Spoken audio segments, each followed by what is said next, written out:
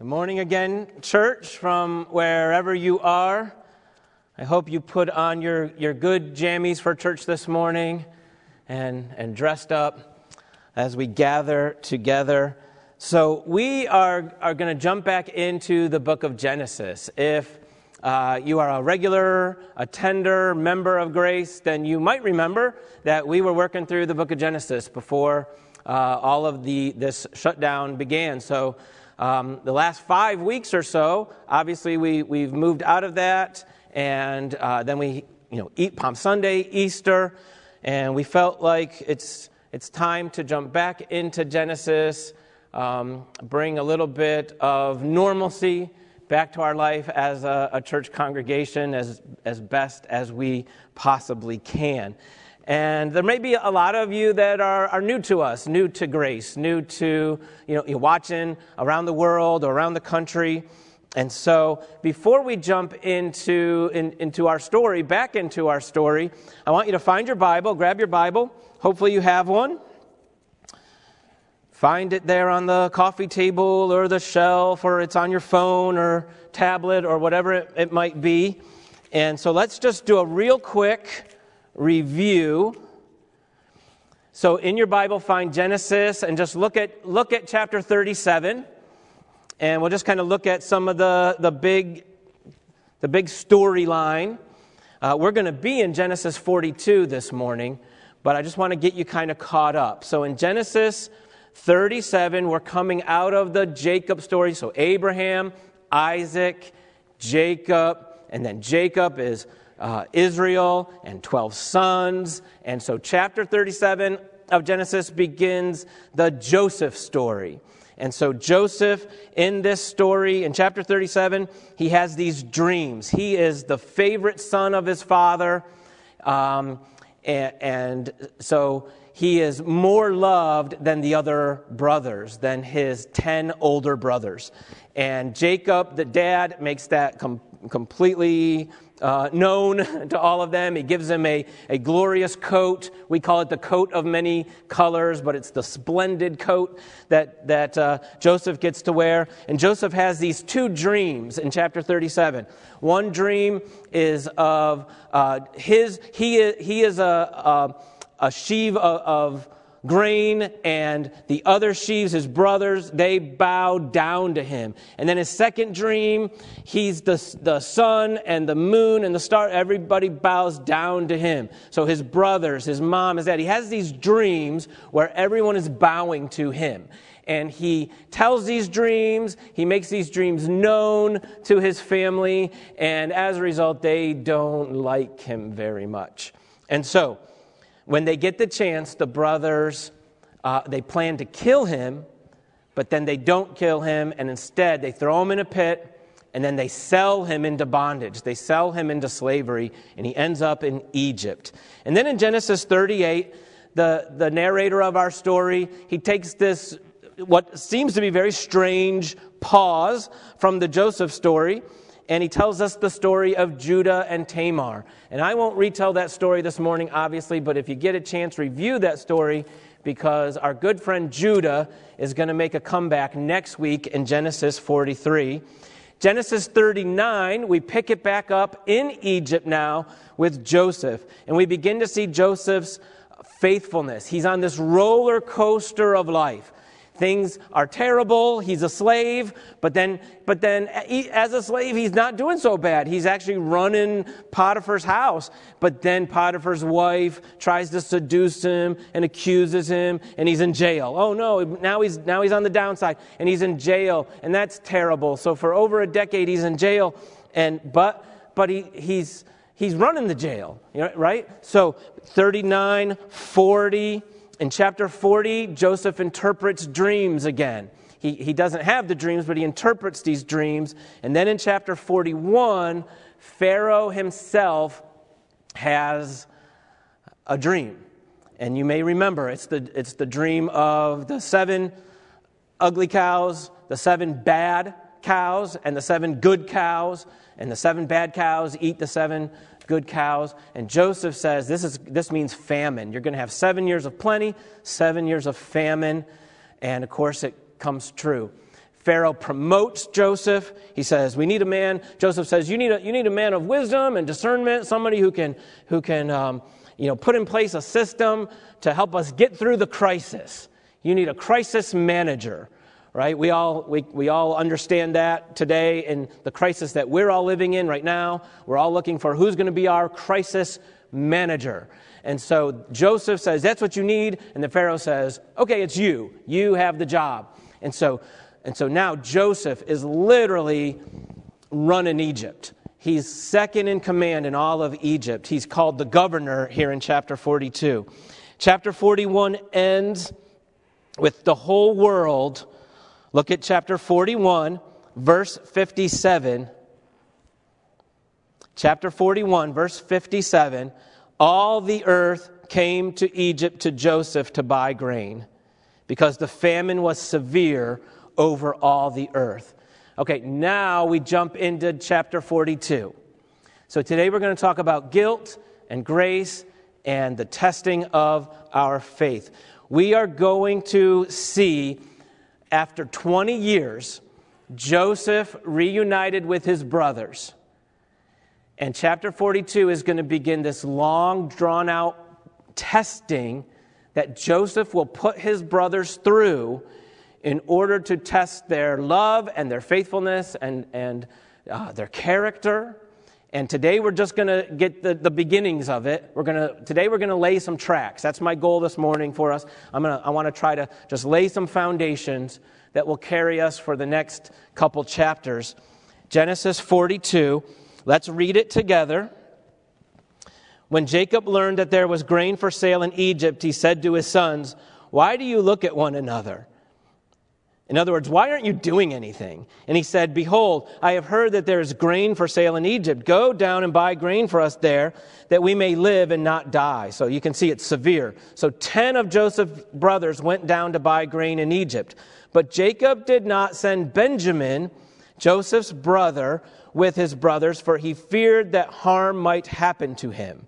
Thus the sons of Israel came to buy among the others who came, for the famine was in the land of Canaan. So the famine has spread. It's reached Canaan. The 10 are going to go to Egypt, but Jacob holds back Benjamin, also the son, the pure son, brother of Joseph, both sons of Rachel. And so he holds him back for fear that harm might come to him. And that probably is because Jacob has figured out that the brothers are no good. He's probably, after 20 years, figured out that they did in Joseph, and he doesn't want that to happen to Benjamin. Verse 6, now Joseph was governor over the land. He was the one who sold to all the people of the land. And Joseph's brothers came and bowed themselves before him with their faces to the ground. Joseph saw his brothers and recognized them, but he treated them like strangers and spoke roughly to them.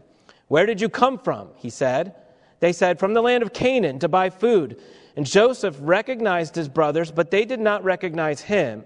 And Joseph remembered the dreams that he had dreamed of them. And he said to them, "You are spies. You have come to see the nakedness of the land," or the vulnerability of the land. They said to him, "No, my lord, your servants have come to buy food. We are all sons of one man. We are honest men. Your servants have never been spies." He said to them, "No, it is the nakedness of the land that you have come to see." And they said, "We, your servants, are 12 brothers, the sons of one man in the land of Canaan. And behold, the youngest is this day with our father, and one is no more." But Joseph said to them, "It is as I said to you, you are spies. By this you shall be tested. By the life of Pharaoh you shall not go from this place unless your youngest brother comes here. Send one of you and let him bring your brother while you remain confined, that your words may be tested, whether there is truth in you. Or else, by the life of Pharaoh, surely you are spies." And he put them all together in custody or in prison for 3 days. On the third day, Joseph said to them, "Do this and you will live, for I fear God. If you are honest men, let one of your brothers remain confined where you are in custody, and let the rest go and carry grain for the famine of your households. And bring your youngest brother to me. So your words will be verified, and you shall not die." And they did so. And they said to one another, "In truth, we are guilty concerning our brother, in that we saw the distress of his soul when he begged us, and we did not listen. That is why this distress has come upon us." And Reuben answered them, "Did I not tell you not to sin against the boy? But you did not listen. So now there comes a reckoning for his blood." They did not know that Joseph understood them, for there was an interpreter between them. Then he turned away from them and wept. And he returned to them and spoke to them. And he took Simeon from them and bound him before their eyes. And Joseph gave orders to fill their bags with grain and to replace every man's money in his sack and give them provision for the journey. This was done for them. Then they loaded their donkeys with their grain and departed. And as one of them opened his sack to give his donkey fodder at the lodging place, he saw his money in the mouth of his sack. He said to his brothers, "My money has been put back. Here it is in the mouth of my sack." At this their hearts failed them, and they turned trembling to one another, saying, "What is this that God has done to us?" When they came to Jacob, their father, in the land of Canaan, they told him all that had happened to them, saying, the Lord of the land, spoke roughly to us and took us to be spies of the land. But we said to him, "We are honest men. We have never been spies. We are 12 brothers, sons of our father. One is no more, and the youngest is this day with our father in the land of Canaan." Then the Lord of the land, said to us, "By this I shall know that you are honest men. Leave one of your brothers with me and take grain for the famine of your households and go your way.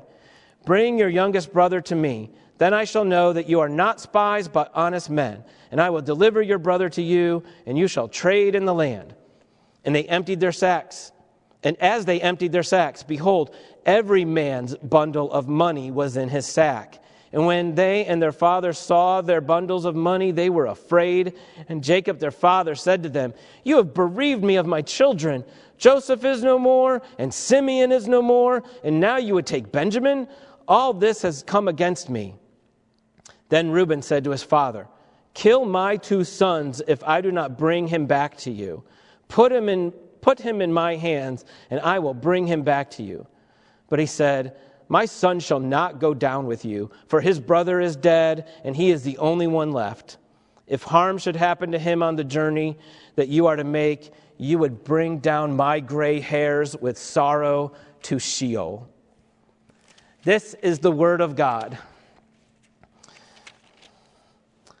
We're going to look at 3 lessons this morning from this passage, dealing with our guilt and God's grace and the testing of our faith.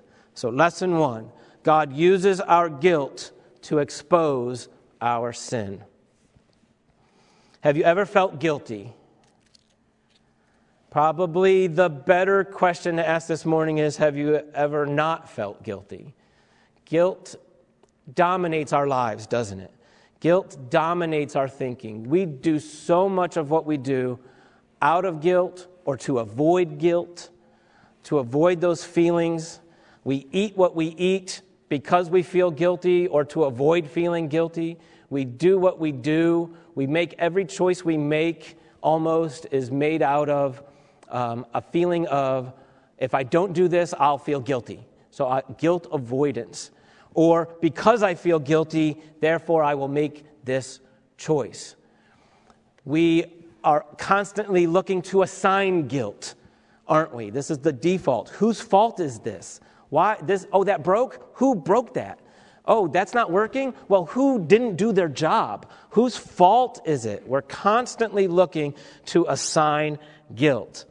We have guilt when we work too much. We have guilt when we rest too much. We have quarantine guilt. This is a great time of guilt, isn't it? I got all this time at home, stuck at home. I'm supposed to be joining every online Bible study. I'm supposed to be watching every online sermon in church. I'm supposed to have taken 16 free courses that are offered by all the universities by now. I should have read 25 books. I should have written my book by now. I have so much quarantine guilt. It's very pathetic, actually. And so this is the story of our lives. What do we do with our guilt? But the question is, why do we have so much guilt? Why is guilt such an overriding feeling within us? And the answer is because we're guilty. We actually are guilty. We have objective guilt and we have subjective guilt. Objective guilt. We are actually guilty before God. Just like in this story, the brothers are actually guilty. They are not feeling a false guilt in Genesis 42, are they? Now, false guilt is a real thing, and a lot of you feel false guilt, and a lot of, big and small ways. We should not feel guilty that we're not doing more during quarantine. That's a false guilt. Some of you have been the victim of terrible things, and you feel like it's your fault. I brought that on myself. Or often when a tragedy comes, or someone we love gets hurt or even passes away, we'll say, oh, I should have done this. I could have done this thing. I should have seen it coming. And so we carry this false guilt. We feel a guilt for something that we have no business feeling a guilt for. But the overwhelming story of Scripture, of humanity, of human history, is that we are all actually guilty before God. All have sinned and fall short of the glory of God. There is none that is righteous, no, not one. All we like sheep have gone astray.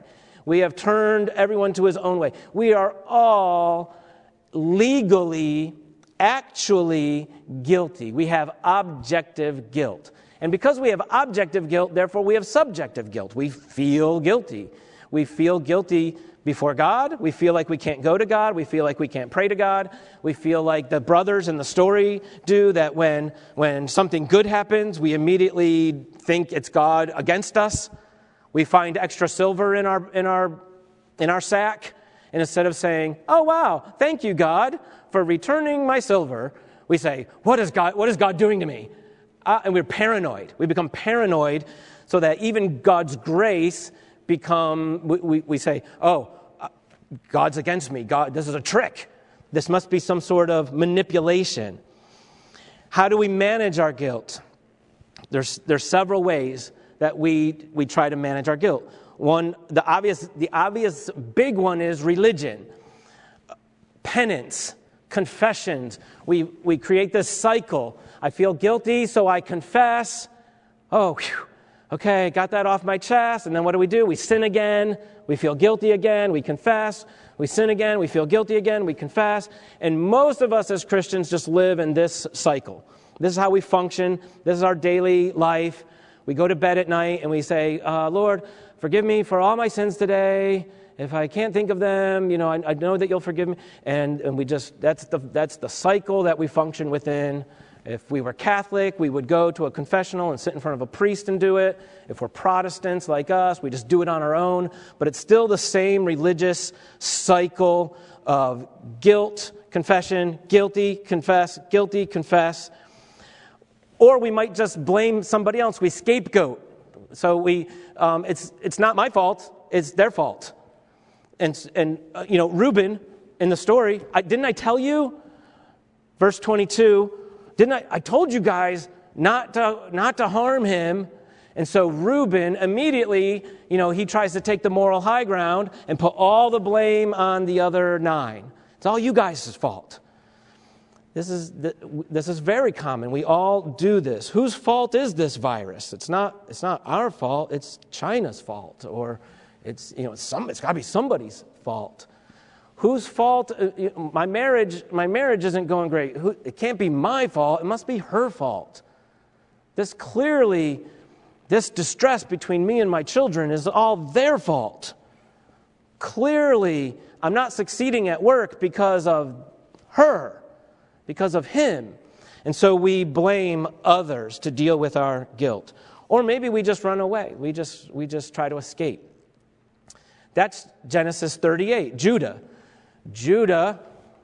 Genesis 37 ends with Judah kind of minding the plot against Joseph. Chapter 38, Judah takes off. He's gone. He leaves the family. He goes to live with the Canaanites. Why did Judah do that? Was it an escape? Was it an escape mechanism? He doesn't want to deal with his guilt, so he runs away. God's system of guilt management is far, far better than any of those. And so we want to continue to think about that. What is God's system? How does God work in our lives? So lesson 2, God uses guilt to test our faith in His grace. God uses our guilt to test our faith in His grace. Because that's what the Christian life is. The Christian life is faith in the grace of God. That's how you got saved. For by grace you have been saved through faith. So faith in the grace. And that's how you are being saved. It's how you are being sanctified. Through your faith in the grace of God. So where does guilt play into that? Does guilt play into that? And I think it does. Guilt does play into that. Because, and God doesn't have to manufacture our guilt. God doesn't have to gaslight us. He doesn't have to make us feel like we're crazy. He doesn't have to manipulate us to feel guilty. It's just already there. We already are guilty. God will always expose our guilt. This is God's work in our lives. God is working to expose our sin, our debt. By the way, the word guilt in the Old Testament, the Hebrew word for guilt, it is the word that is connected to the concept of debt. So to be guilty is to be in debt to somebody. And so God is exposing this to us. God is exposing our sin to us. Look at verse 21, 42 verse 21. They said to one another, "In truth, we are guilty concerning our brother." Okay, when the brothers have this revelation after 20 years, when they have this revelation, oh my goodness, we're guilty. Is this a good thing or is this a bad thing? Is this revelation of their guilt positive or negative? You might be tempted to say, oh, it's negative because God doesn't ever want us to feel guilty. No, God wants our reconciliation. God wants us to be reconciled to Him. God wants us to be reconciled to each other. And so when the brothers, after 20 years, are exposed to their own guilt, when their hearts fail, as it says, this is a good thing. This is God at work in them. Isaiah 6 that Pastor Jamie read, for Isaiah, it was a vision. It wasn't a real life experience, so to speak, like the brothers are having, but it's the same concept. God, in a vision, takes Isaiah up into the heavenly throne room and exposes His holiness. He sees the holiness of God, and in that moment, as Isaiah sees the holiness of God, he then suddenly realizes, oh my goodness, I am a disaster. I am guilty. I am a man of unclean lips. And he's a prophet, for goodness sake. So the only good thing about Isaiah, the best thing about Isaiah is going to be his mouth, is going to be his speech. And yet Isaiah says, even that's a train wreck. Even that is unclean and a mess. It's filthy. And so God wants this to be part of our journey. He wants to expose us. How does He do it? How does God expose our guilt? He does it through the situations, the trials of life, through the Word of God, obviously, and then ultimately through the cross.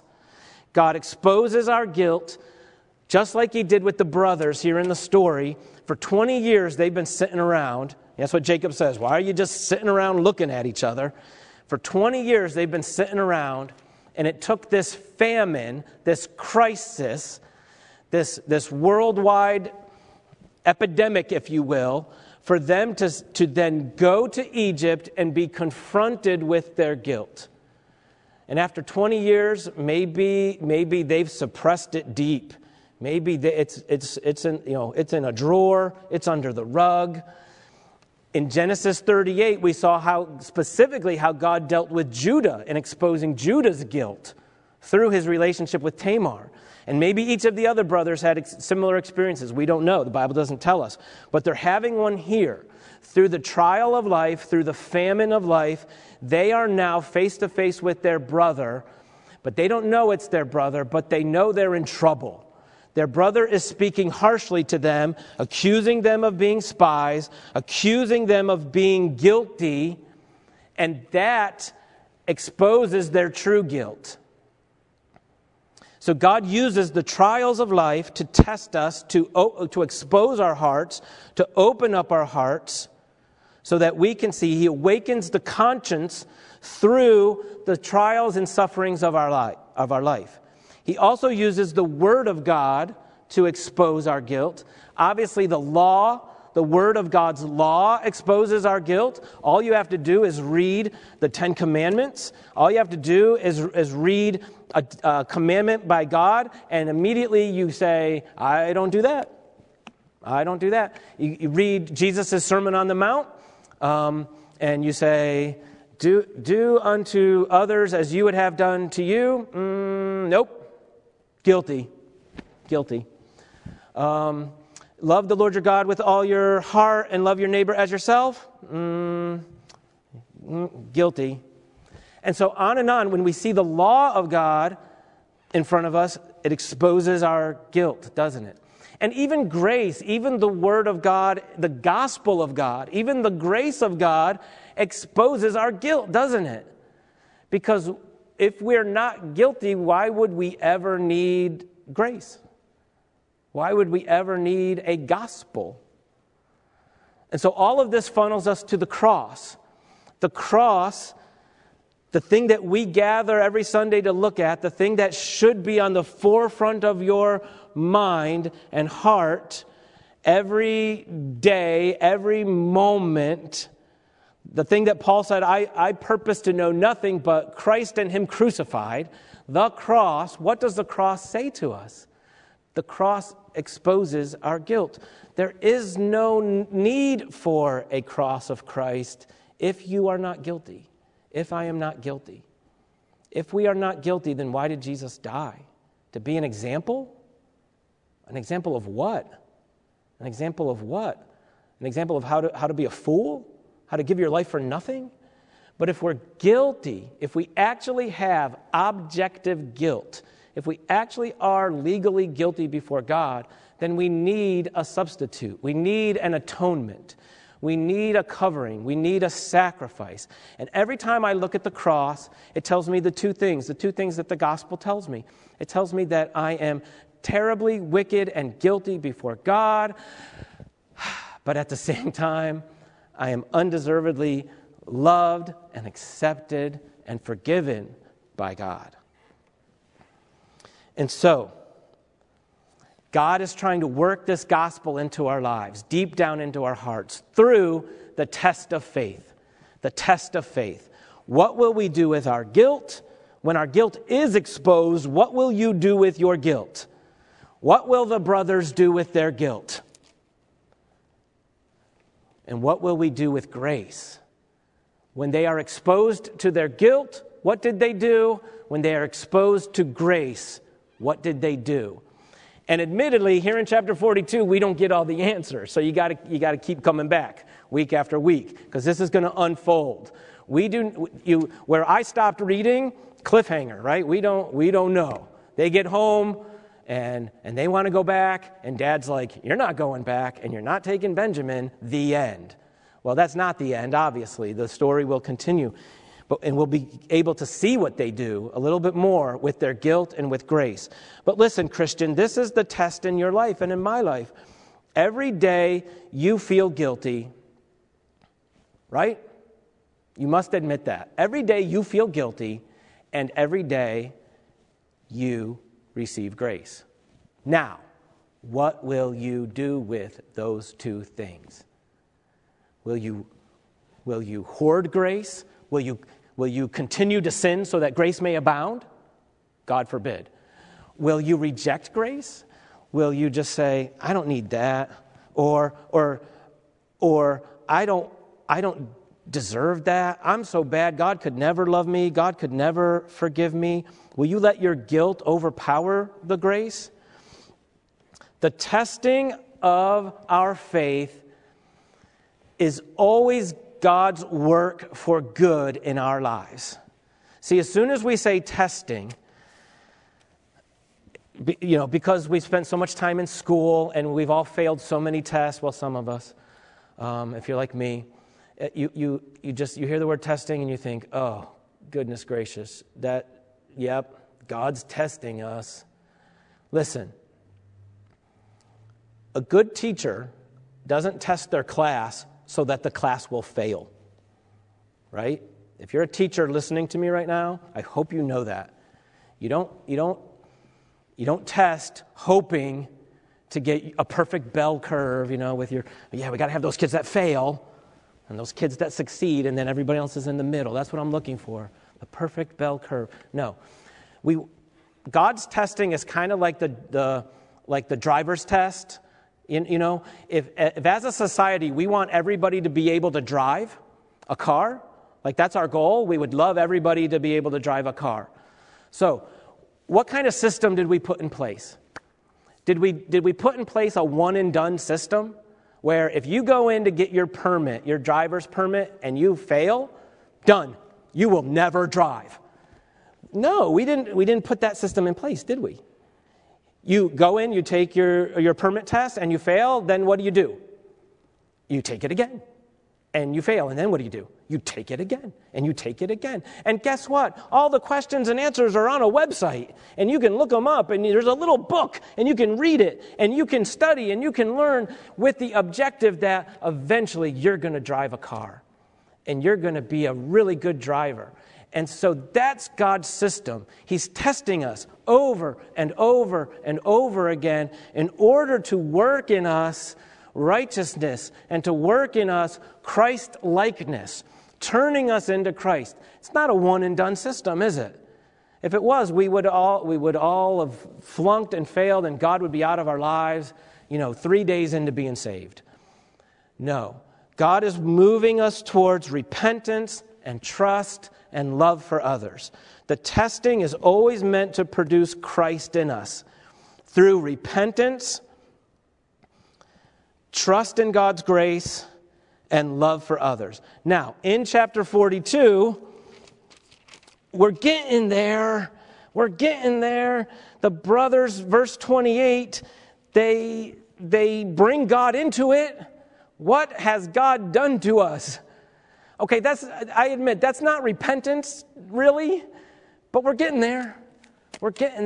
At least they're acknowledging God after 20 years. At least they're saying, you know what? Maybe what we did to Joseph was actually a sin against God. Yeah. And so now their heart is in a place where they can repent. They're going to have to learn to trust God's grace. They don't yet. In chapter 42, they don't yet. Or we might say for them, they're going to have to learn to trust Joseph's grace. Joseph kind of being the Christ figure in the story. They're going to have to learn to trust Joseph's grace. And ultimately, they're being tested to see, will they love? Will they love? In 20 years, have they learned to love? You see, when Joseph holds back Simeon, when he holds back a brother, it's not vengeance. It's not Joseph manipulating. It's Joseph testing to see, have my brothers learned to put a brother above themselves? Will they rescue their brothers?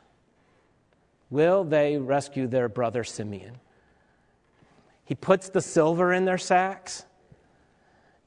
And when they open up their sacks, all their money is returned. This is an act of grace. The question is, what will they do with that grace? They might look at that grace, they might look at that silver and say, Simeon was worth it. Let's just keep the money. 20 years earlier, they sold their brother for 20 pieces of silver. 20 pieces of silver. Now, they are offered a chance to sell their brother Simeon for a fortune in silver. A small fortune. Will they take the deal? Will they say, let's just keep the money, forget Simeon, and we're fine? But they don't. And even here at the end of chapter 42, we see that they don't. We see the beginning of it working in their hearts. We see the beginning. Do they love? Will they go after their brother? Or will they leave him to die like they did with Joseph? You say, Brady, what? Okay, this has all been like, what if I'm the brother? Yep. And we are all the brothers. We are all the 10, aren't we? We can all relate. We've all messed up. We've all hurt, offended. Okay, but what if you're listening to me this morning and you're Joseph? What if you're the one who's been wronged? What if you're the one who's the victim? And so I think there's some things for us to learn from Joseph in this chapter as well. First of all, our goal, Joseph's goal, our goal has to be reconciliation. Joseph's goal, I believe, and I'll admit, chapter 42 is a tricky chapter, and some interpret chapter 42 as Joseph just being mean and harsh and manipulative and revenge. I don't interpret chapter 42. I interpret it the exact opposite.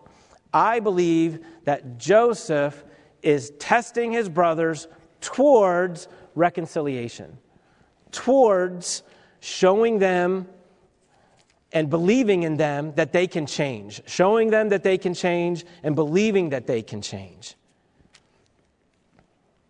How? How does Joseph do that? How do you do that? How do I do that? How do we move towards reconciliation when we have been the victim? Number one, we have to forgive. And I believe that Joseph has already forgiven. If you look back in chapter 41, so flip back a page. In chapter 41, verses 51 and 52, Joseph had 2 sons. Do you remember this? And he names his first son Manasseh, which means forget. God has made me forget my hardship and my father's house. And he names his second son Ephraim, which means fruitful. For God has made me fruitful in the land of my affliction.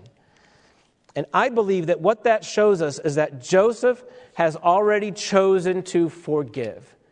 He's chosen to not literally forget, as in he never thinks about it anymore, but forget in the biblical sense, which means to strike it from the record, to strike it from the account, to strike it, legally strike it, to forget. And so Joseph has chosen to forgive the debt, to forget the debt of his brothers. Why? Because he has received the grace of God. How was he able to do that? Because he had received the grace of God. And so then, number 2, he can trust God. He can remember the plan of God. And there's this interesting spot in chapter 42 where, verse 9, the brothers show up, they bow before him, and it says, and Joseph remembered his dream. Oh. You see, everything that follows, his whole interaction with them, comes from him remembering the dream. That God is in control, that God is going to move them towards being together, that God is going to restore them as a family. And when Joseph remembers that, then he begins, number 3, the test. The test. You say, Brady, am I allowed to test people? And my answer is yes, in a sense. But listen, you cannot test those who have hurt you and offended you unless you search your heart through Numbers 1 and 2. If you have not forgiven and you are not trusting God, do not even begin number 3. because the test will only be vengeance. It'll only be manipulation. It'll only be in order to harm. But if you have forgiven, and if you are trusting God that whatever happens, they change or they don't change, this is for their good, not mine. We can test relationships, can't we? But listen, how do we test? We test by giving grace-filled opportunities for change. How did Joseph test his brothers? By giving them an opportunity to change. Why is he hiding his identity? Why didn't he immediately say, "Oh my goodness, you're my brothers. Oh, see, I told you. I knew you'd bow to me. Ha ha! Death." Why didn't he do that? Why did he stay hidden? Because he knows that if he reveals himself, they'll just play along, or at least he has to suspect that if he reveals who he is, then their repentance will be fake. It'll be bogus. And so he has to withhold his identity. He has to put them through the test to see if they have changed and to help them change. And so what does he do? He gives them grace. Did you notice the story? When Joseph's first offer to them is, "I'm going to lock 9 of you up and send 1 of you home." Did you catch that? And then 3 days later, he flips it. He gets them out of jail and he says, "Okay, here's what's going to happen. 9 of you go home, 1 of you stays." Why 9? Because 9 means 9 loads of grain, more food. He puts the money back in. He's being kind to them. Why? To see what they'll do with it. To see what they'll do with it. What are they going to do? Are they going to go home and stay there and leave Simeon here to rot in jail? Are they going to bring their brother back? Does their brother even exist? Or have they murdered him too? Have they sold him off to some other group of people? Joseph needs to know this. He needs to know what's going on in their hearts. He gives them a grace-filled opportunity for change. We talked about this last summer with our Love Your Enemy series. In the words of Jesus, turn the other cheek. What does turn the other cheek mean? If you slap me on my right cheek, I will turn to you the other also. What am I doing? I'm giving you an opportunity. Oh, you hit me? You insulted me? You dishonored me? Let me give you an opportunity, a grace-filled opportunity to love me, to honor me, to kiss me. Do you remember that? I'm not turning the other cheek so that you'll hit me. I'm turning the other cheeks to give you an opportunity to kiss my cheek, to show me honor. You dishonor me? Okay, here's your chance. Honor me. Be nice. Okay, here's a chance. Right? And we do that. We give those grace-filled opportunities. Lesson 3. Brady, how do I do all this? What's the motivation? What's the power in my life for any and all of this? And the answer is, lesson 3, Christ in us removes all of our guilt and produces all of our faithfulness. Listen, church, this is only possible because all of your objective guilt has been removed. Romans says, "There is now, therefore, no condemnation for those who are in Christ Jesus."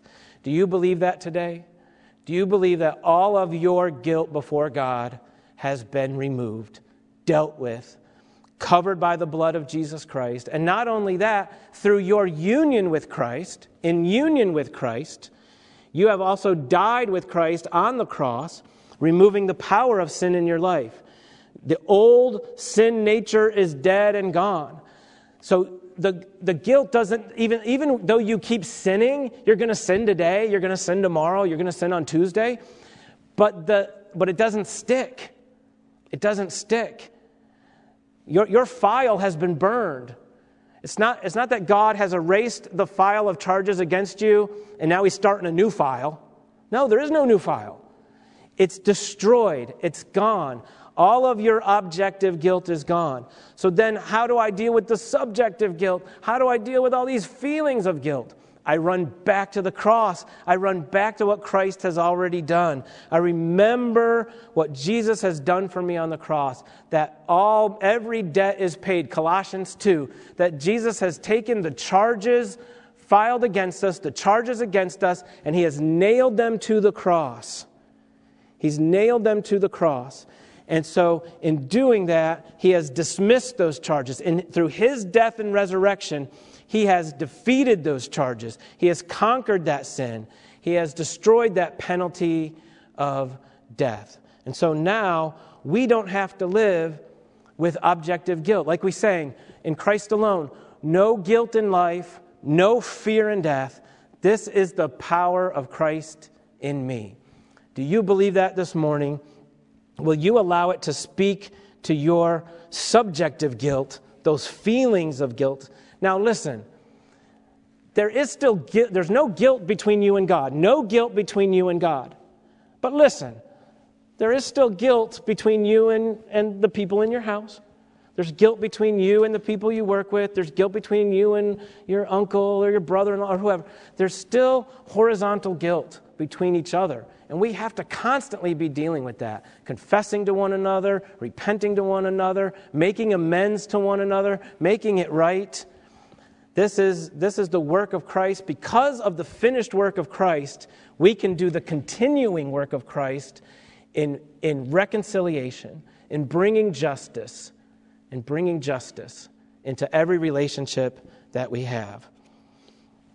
And this life of Christ in us also brings this faithfulness that God is looking for.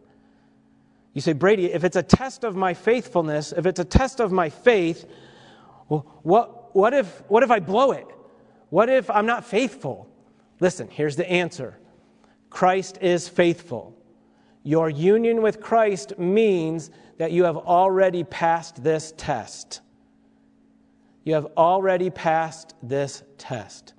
We work out our salvation because God has already worked out our salvation. We are going through the test to prove that we have already gone through the test because Christ has gone through the test. Listen, we are already justified, already glorified, Romans 8, Ephesians 2. We are already seated in the presence of God at the right hand of God. It's a done deal. You will not fail this test because Jesus has not failed this test. And your life is linked to his life. So now we can welcome the testing of our faith. Now we can say, bring it, God. Expose me. Rip me apart through the suffering, through your word, through the cross. Rip me apart. Rip me open. Allow me to see my guilt. I'm not scared. I'm not scared of you exposing my guilt because I know that you have paid for it, that you have delivered me from it, and that you are using it now to drive me to grace, to drive me to Jesus, to drive me to his forgiveness, to drive me towards love. Do you believe that this morning? I hope that you do. I pray that you do. I'm going to pray. We're going to sing the song, The Power of the Cross. And the reason why I chose this song is because it speaks to the objective nature of the cross. What the cross has literally done in removing our objective guilt. So after I pray, we'll sing that last song, and then I'll come up and dismiss us. Let's pray. God, we thank you that you are the God who has a way better plan for dealing with our guilt. A plan that doesn't include our running away from it, that doesn't include us blaming everybody else, doesn't include some sort of cycle of penance. God, instead, you have dealt with our guilt once and for all by Jesus' life, by Jesus' death, and by Jesus' resurrection. God, I pray for anybody in the sound of my voice who has not placed their faith in the reality of Jesus. I pray for anybody who's still carrying that heavy load of guilt and they have nothing that they can do with it. God, I pray that today would be the day that they lay it down at the cross and receive the life of Jesus, receive his forgiveness, receive his cleansing as their substitute. And God, for all of us who are in Christ, may we allow the little moments of feeling guilty and the big moments of feeling guilty to drive us to your grace, to drive us to what you have already accomplished, and then allow it to work in us the work of love, that we may love and forgive and reconcile with others. And we ask this all in the name of Jesus. Amen.